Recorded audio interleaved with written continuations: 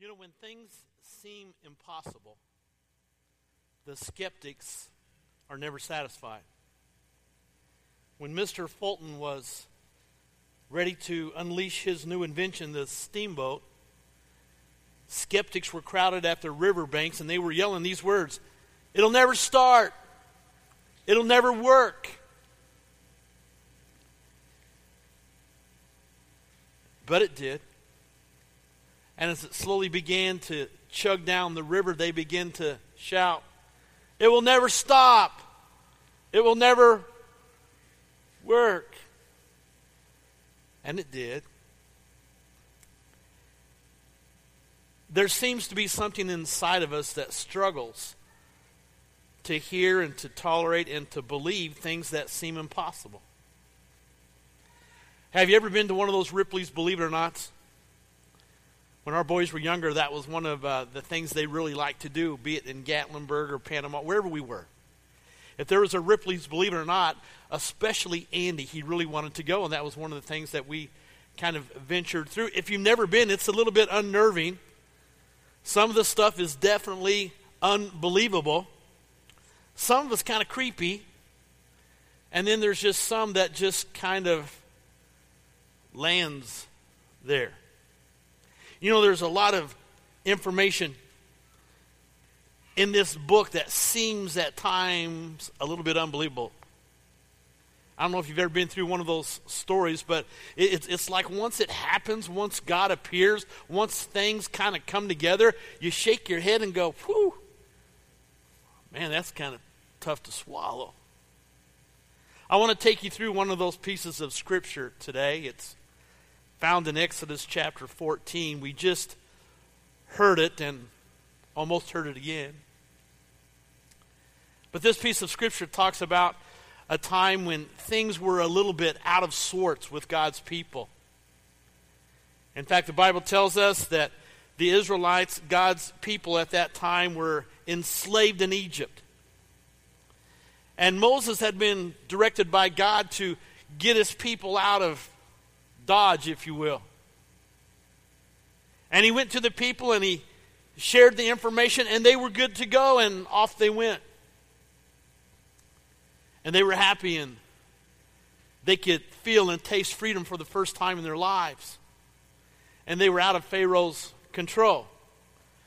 And everything was going well. I mean, well, everything was way good. There was a pillar, a cloud that led them during the daytime. Just follow the cloud. At nighttime, just follow the pillar of fire. That's all you have to do, and God will take care of you. And things were going well, and they were on their first road trip ever, until they came to the Red Sea, and they made camp there, and they settled there. And I don't know how they felt, though, but there was some scouts, some guards out, and they saw that Pharaoh's army was coming. You see, Pharaoh and his leaders got together, and they thought, this is not a good thing. Now we're going to have to work harder. And we're going to have to do all the things that these people were doing. I'm not sure how our people out there are going to react to this. So they changed their mind, and instead of letting God's people go, they decided to go get them. 600 chariots. That sounds like a lot to me, doesn't it to you? And I don't know how they knew it was the army. Maybe they saw the huge dust cloud that was coming. Or maybe they got word from the city, or maybe they could even hear the army coming. Have you ever been close to something when the ground was shaking? I have some friends here who love the horses, and sometimes the horses, as they run by, can shake the ground. Those of you who love football and have been close to the field or on the field, you know there are times when it seems like the ground is literally shaking as people run after a little ball. So I don't know how they landed here, but they did. And if you have your Bibles with you, Exodus chapter 14, verses 1 through 31. The Israelites, they weren't dumb. They knew they had the Red Sea behind them, and They knew they had two options, either to fight in battle and die because they weren't warriors,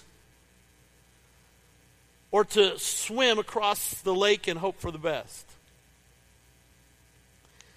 It seems like they had painted themselves into a corner.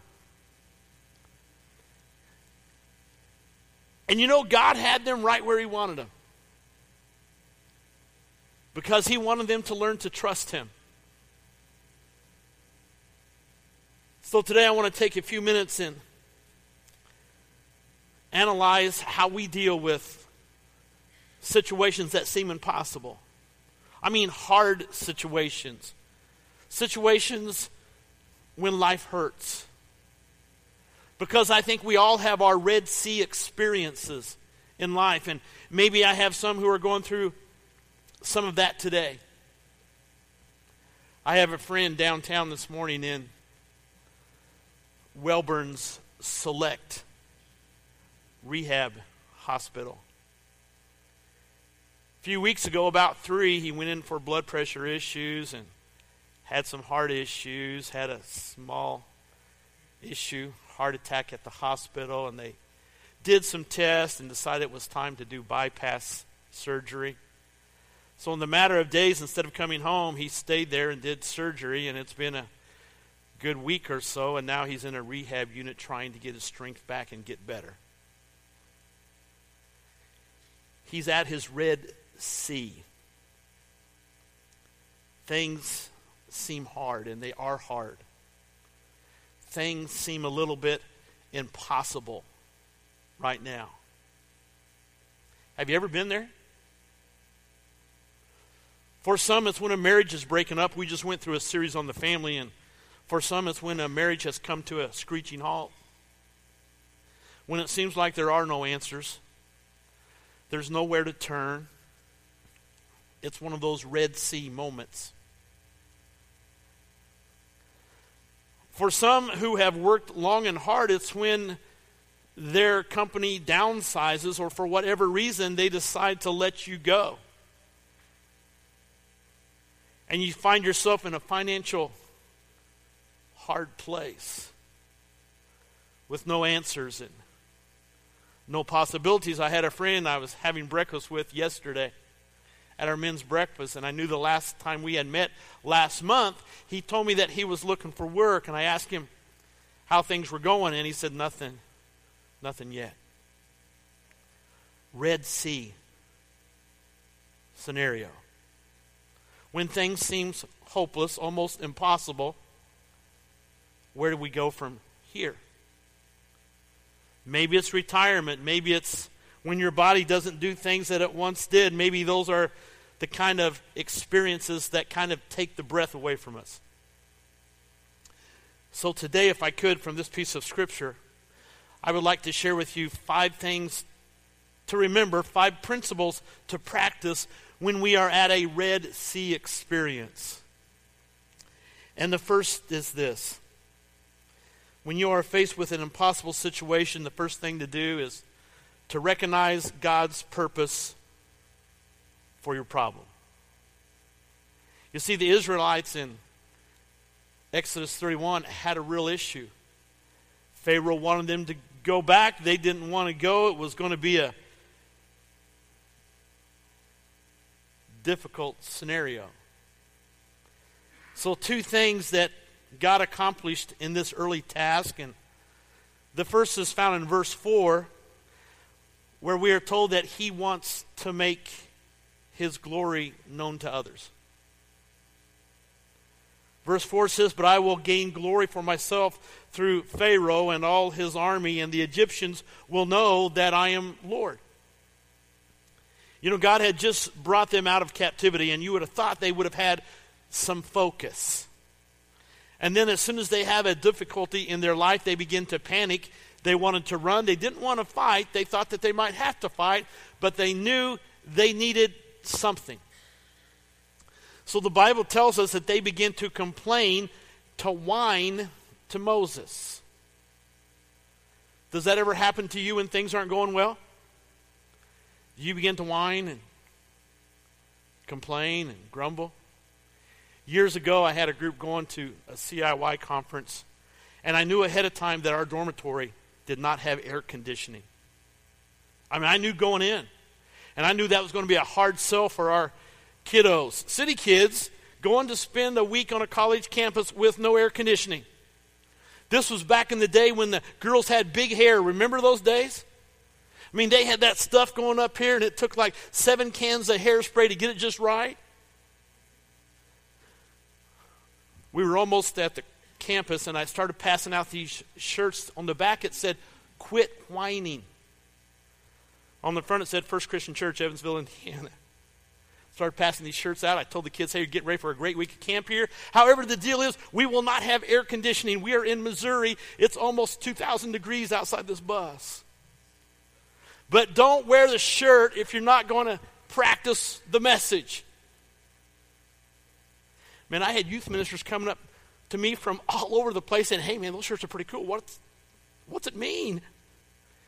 I said, well, your kids ever whine when there's things amok? You go, yeah, all the time. Well, mine do too, but not this week.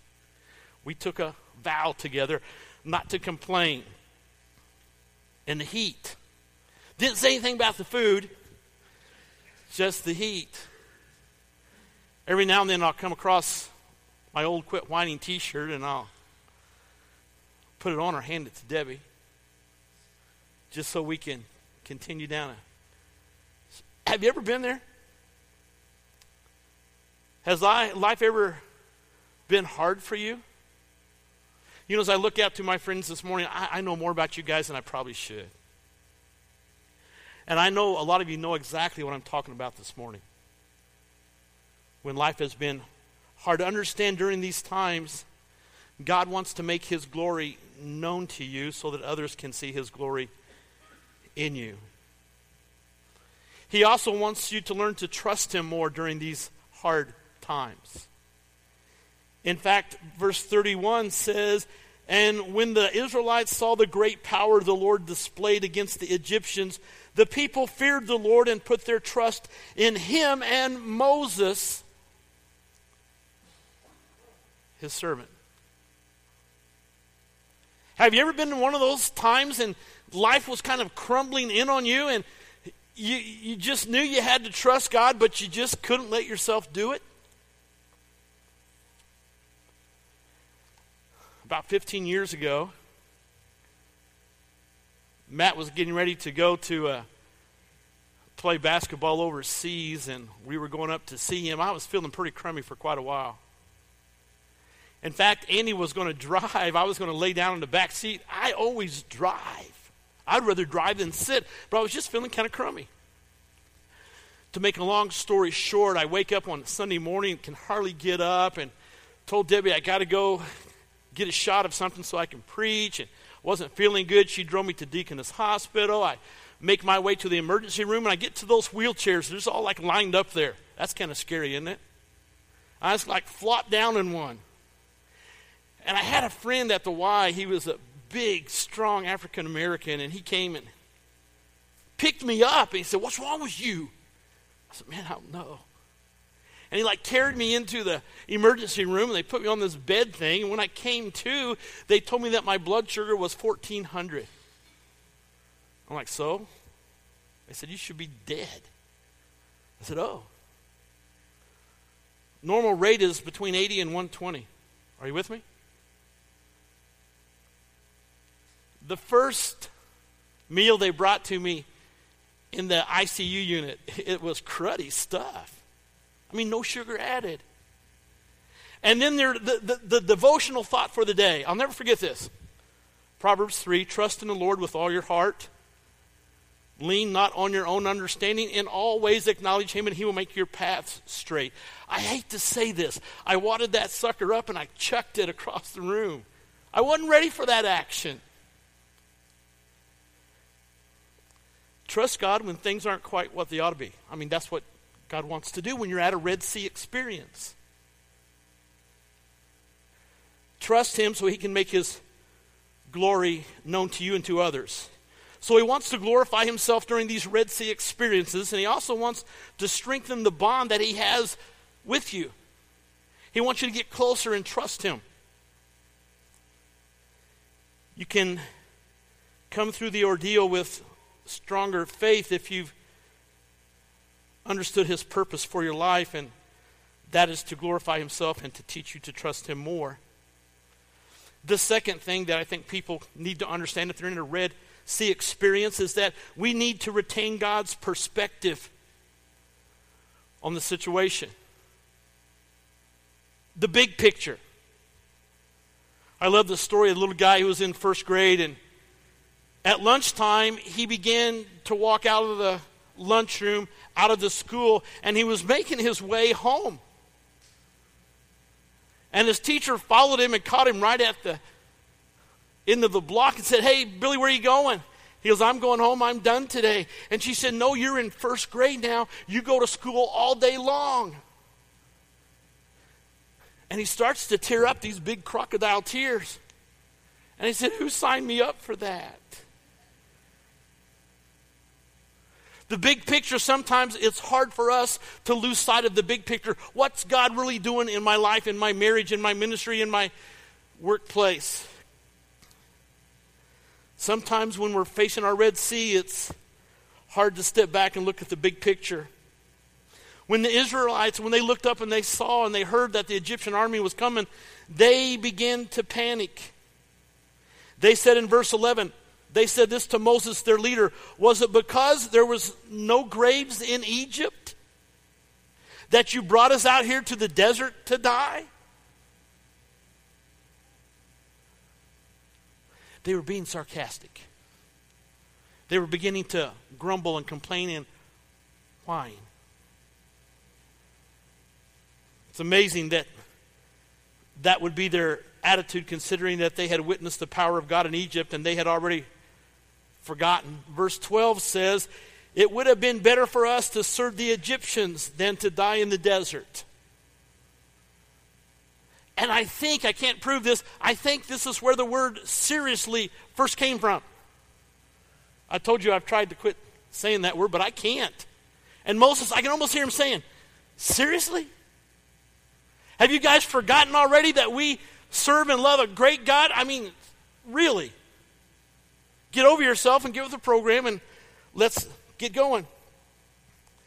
The Egyptians did not want to kill the Israelites. They wanted to bring them back home to work. Moses, if there had been a vote taken that day, they would have voted him off the island because it just didn't seem very good. And you know, we have a tendency to lose God's perspective when we're in that hard situation too, when we sit down with that doctor and he says, "Well, here's what I think's going on."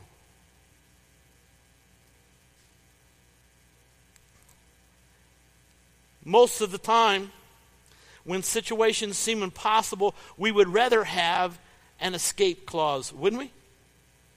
A way out. We don't want to face a Red Sea. They didn't want to face Pharaoh's army, and they thought if they just went back to Egypt, they could work for the rest of their lives. It wasn't that big a deal. But God never wants us to settle for second best. I have a staff member here who says I will never ever hear him say that something is just good enough. We'll never hear him say that. And I like that attitude, don't you?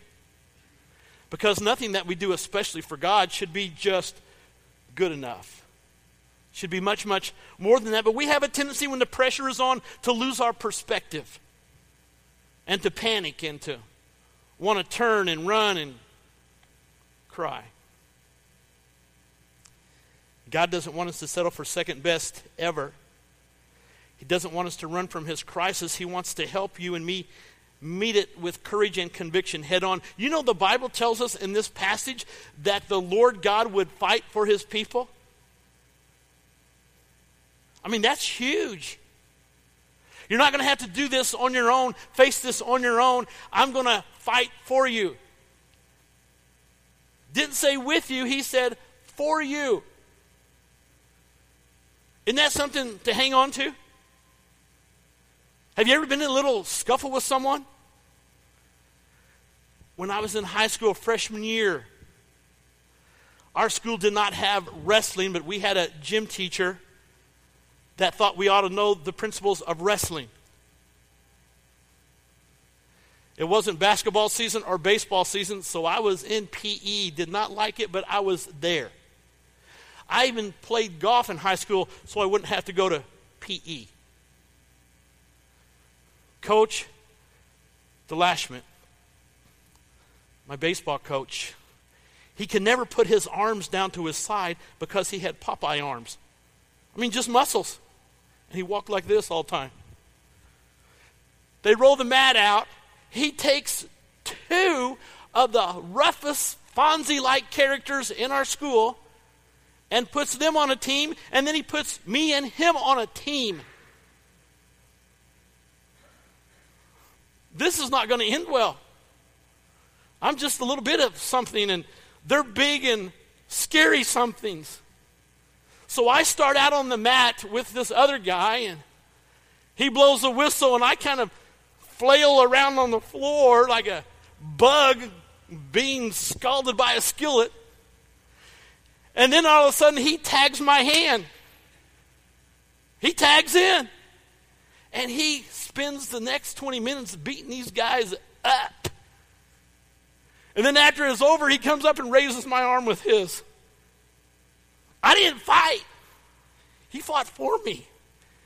And I thank God every day for that man. God said he would fight the battle for them. And that's exactly what he did. When things seemed hopeless, out of control, he just hung in there, and the Israelites did what Moses said, and it was a good thing. In 1957, there was a guy by the name of Homer Hickman. He grew up in West Virginia in a coal mining town. In that town, young men didn't have too many options, so when they got to a certain age after they left school, they went to the mines. That was the deal. If they didn't get a scholarship from football, they ended up in the mines. Homer wasn't athletic, but he loved science, and he had a passion for building rockets. He and some friends began conducting experiments trying to build and develop a rocket that would actually fly, and they went to the state science fair, and he was offered, because of his project, a college scholarship. His senior year, his dad got sick and had to leave the mine, so Homer's dream began to fall apart.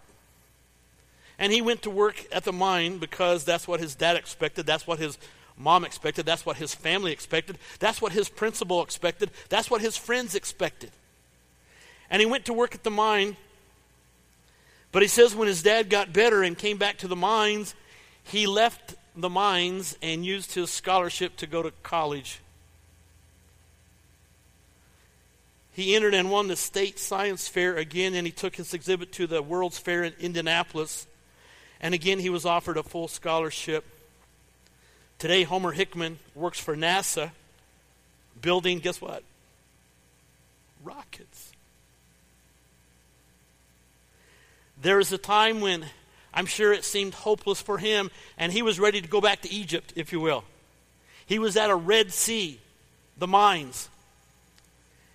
And if you're facing that type of situation today in your life, some way, shape, or form, I encourage you not to quit, not to give up, not to surrender, but trust God. The third thing to remember when you face a Red Sea situation is to rely on God's promises. A motivational speaker asked his audience this question: if your success was guaranteed, would you be willing to endure anything for a short period of time knowing that you were going to be successful? How would you respond to that? I would. I would dig the ditch and dig it long and deep, and knowing that a day was coming when that was going to be over and I was going to be successful.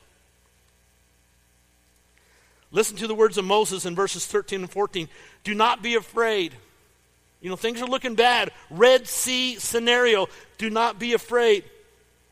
Stand firm, and you will see the deliverance the Lord will bring you today. The Egyptians you see today, you will never see again. The Lord will fight for you. He only needs you to be still.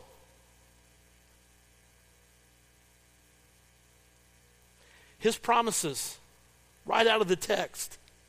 He promises that the problem would be completely eradicated, taken care of that day. Don't you like that? Our washing machine started making funky noises, and it's still making some noises. Well, my idea is, let's shoot it, put it out of its misery. It is older. It came over on the ark. Let's let it go. Called up the repairman. I got him scheduled for Saturday. It's going to cost, I think, about as much to repair this old unit as it would be to buy a new one. So my thoughts are what? Let it go. Let's get a new one. And we went and looked yesterday late evening once we found out what was going on. And tomorrow Debbie is going to look at Consumer Reports and get all the data. I'm ready just to let it go today. Take care of the problem. Because I know that more laundry is coming tomorrow and the next day and the next. Let's let it go. They were promised that the problem would be taken care of and taken care of quickly. Wouldn't it be great to hear? Your marriage back together tomorrow. What the doctor has told you, taken care of tomorrow. I have a friend over here who's recovering from back surgery. I had a little back issue a few years ago, and won't tell you how it happened or what I was doing, but it was unusual. Ruptured disc, in the hospital for 5 days just on pain medication. And then after about 6 weeks, went back to the doctor, and he said, things are looking good. Man, I think I can let you go. No surgery is necessary. And I said, and he was a nice man, I said, I hope I never see you again. But thanks for your help. Took me 6 weeks to get there. It takes some time to get there. But once you get there, you never forget the pain. Isn't that right? You never forget those difficulties. But if we could take care of it quickly, he says, the Egyptians you see today, you will never see again. When we're facing a difficulty, we have a tendency to put a Band-Aid on it or to sweep it under the rug. God promises to remove the issue for once and for all. Isn't that a great thing? I don't care what you're dealing with today. God has a way to work you through it. He may not take the pain away or the difficulty away, but he promises to work you through the difficulty. He also promises to fight for us. Without his help, the Israelites didn't have a chance, and I got to say, neither do we. If you try to handle your situation or your family all by yourself, chances are you're going to fail. You need the help of God. To get to the other side of your Red Sea, you really need to learn to rely on his promises. The word rely, once again, means do not be afraid, he says in this piece. And that phrase is used 50 times in the text. Not this specific text, but in the Bible as a whole. Don't be afraid. Don't be afraid. How many times when you were a kid did your parents say that to you? Don't be afraid. It's going to be okay. How many times have you said that to your spouse? Don't be afraid. It's going to be okay. How many times have your kids said that to you? Don't be afraid. It's going to be A-okay. Moses also said, stand firm. In other words, when you're going through a tough time, don't compromise your integrity. Don't give up. Don't run. Don't hide. Face it head on. And then he says one more thing, and I hate this thing. He says, be still. I'm not wired that way. Be still. Years in children's church, I would go up there and I'd say, okay, we're going to be quiet to get things started today, so let's just sit quietly just for a few minutes. You know how long that worked? For about a few seconds. Be still means, gosh, do not do nothing. Anybody here wired that way? I am when there's a ball game on, I can do nothing. Debbie can come home and say, what'd you do today? I can say, I did nothing. She's not wired that way. She's got to be doing 4 or 5 things at once, and I'm okay with just doing nothing. The Bible says, stand firm. He says, don't be afraid and be still. The peace of God has a hard time hitting a moving target. And when we're going through a tough time, don't we just kind of lose it sometimes? We just kind of and just bounce around everywhere. Be still, stand firm. Don't be afraid. Rely on God's promises. He promises to see you through the situation. Another thing, rest in God's protection. When the Israelites began their journey, they were led by a cloud during the day and a pillar of fire during the night. When they arrived at the Red Sea, when Pharaoh's army came, the cloud left them. You can read it for yourself. The cloud went behind them and confused or fogged out the Egyptian army. I know what they thought when the cloud was leaving. Oh my gosh, we're done for. God's finally going to have his way and we're done. The cloud's going. Verse 20, through the night, the cloud brought darkness to one side and light to the other side. So neither went near the other all night long. Verse 19 says, the angel of God who had been traveling in front of Israel withdrew and went behind them. They thought they were sunk, but God was using that angel to protect them from the army. And regardless of how difficulty and how hard your situation is right now, understand this, that God is still in love with you. And he still wants to protect you all the days of your life. So just let him be God. One more thing needs to be said, and then we're done this morning. We need to, when we're going through a tough time, reach for God's power. This has to do with prayer and walking by faith, and we'll talk about that next week, I promise. Moses in verse 16, raise your hand and stretch your hand out over the sea. Divide the water so the Israelites can go through on dry land. I mean, you talk about Ripley's believe it or not. He hits the water and the water parts. And you know what the next dilemma was? Who's going first? Who's going first? I've never seen this before. And I can just hear the parents. Kids, go and don't touch anything. Just don't touch that fish. Just let it go. We were in Florida. My mom and dad were down there for a month close to the Keys, and we went down to Marathon, Florida to be with them, and our whole family was down there, and we went snorkeling one day, went out on this catamaran thing, and the waves were big, and guys weren't going to jump. My little nephew's not going to go. My kids, they said, Uncle Jerry, go first. Okay, so off I went. About drowned, but off I went. Another thing that we did there, my youngest son has always had a special heart for dolphins. And there was a marina down there, kind of an experimental place that let you actually swim with the dolphins. They would do tricks, and I felt like I was that little guy on Flipper. Remember that show? And you know, dolphins would do tricks, and they would jump over. And I always thought, maybe one of these dolphins is the dumb one and doesn't know that we're humanoids and that we break easily. They wouldn't get in the water until, Uncle G, can you go first? Okay. Off I went. It was okay, and we survived it. But I don't like going first in scary things. Do you?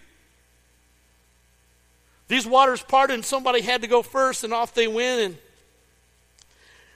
God told Moses, you hold my power in your hand. If you're willing to reach, you will again witness a miracle. Anybody here believe in miracles? I do. I've been around God for a long time, and I still get goosebumps when I see him do his thing. When I see him bring himself to the sea. And he constantly does miracles in the lives of his family. Throughout Scripture, we are told that God's power is available to you and me, and we'll talk about that next week. Getting to the other side of your Red Sea will require you to reach and stretch. To be a person of God who is involved in prayer and walking by faith, God promises to bless those who pray and walk by faith. Years later when Joshua was leading the Israelites, that same group of people, to the promised land, the Bible said they came to the Jordan River, which was in flood stage. When I was in Israel, the Jordan River reminded me of Pigeon Creek, I got to tell you. Not too impressive. Have you ever seen Pigeon Creek in flood stage? Pretty stinking impressive, right? The Jordan River is impressive. The Bible says that Joshua, again, the waters wall up. But it wasn't until the leadership put their feet in the water that the waters walled up. And then they crossed to the other side. I don't know what you're going through right now, but the experts say 1 out of every 4 people at any given time is going through some type of issue. If you look on the people beside you and they look pretty okay, it's probably you that's going through the issue. Understand that God promises to help you with your issue. He does specialize in things thought impossible. Let me close with this today. Last week we closed by swearing in church. Did you catch that? I will do my best to make my home a better place. That we were swearing right here in church. Today I have a riddle for you. What is 750,000 miles long, reaches around the planet Earth 30 times, and grows 20 miles longer each day? That's how many people exist today that don't know Jesus. That's a lot of people. And our God specializes in the impossible. And wouldn't that be great news to share with someone? My God loves you. He cares for you. He died for you. His Son gave it up for you. All I want you to do is to accept Him as Lord and Savior. And I know there are some here today who need to make that decision. Some have already made that decision, but they just need a church home. This is your time. Your time to respond as we stand, as we sing.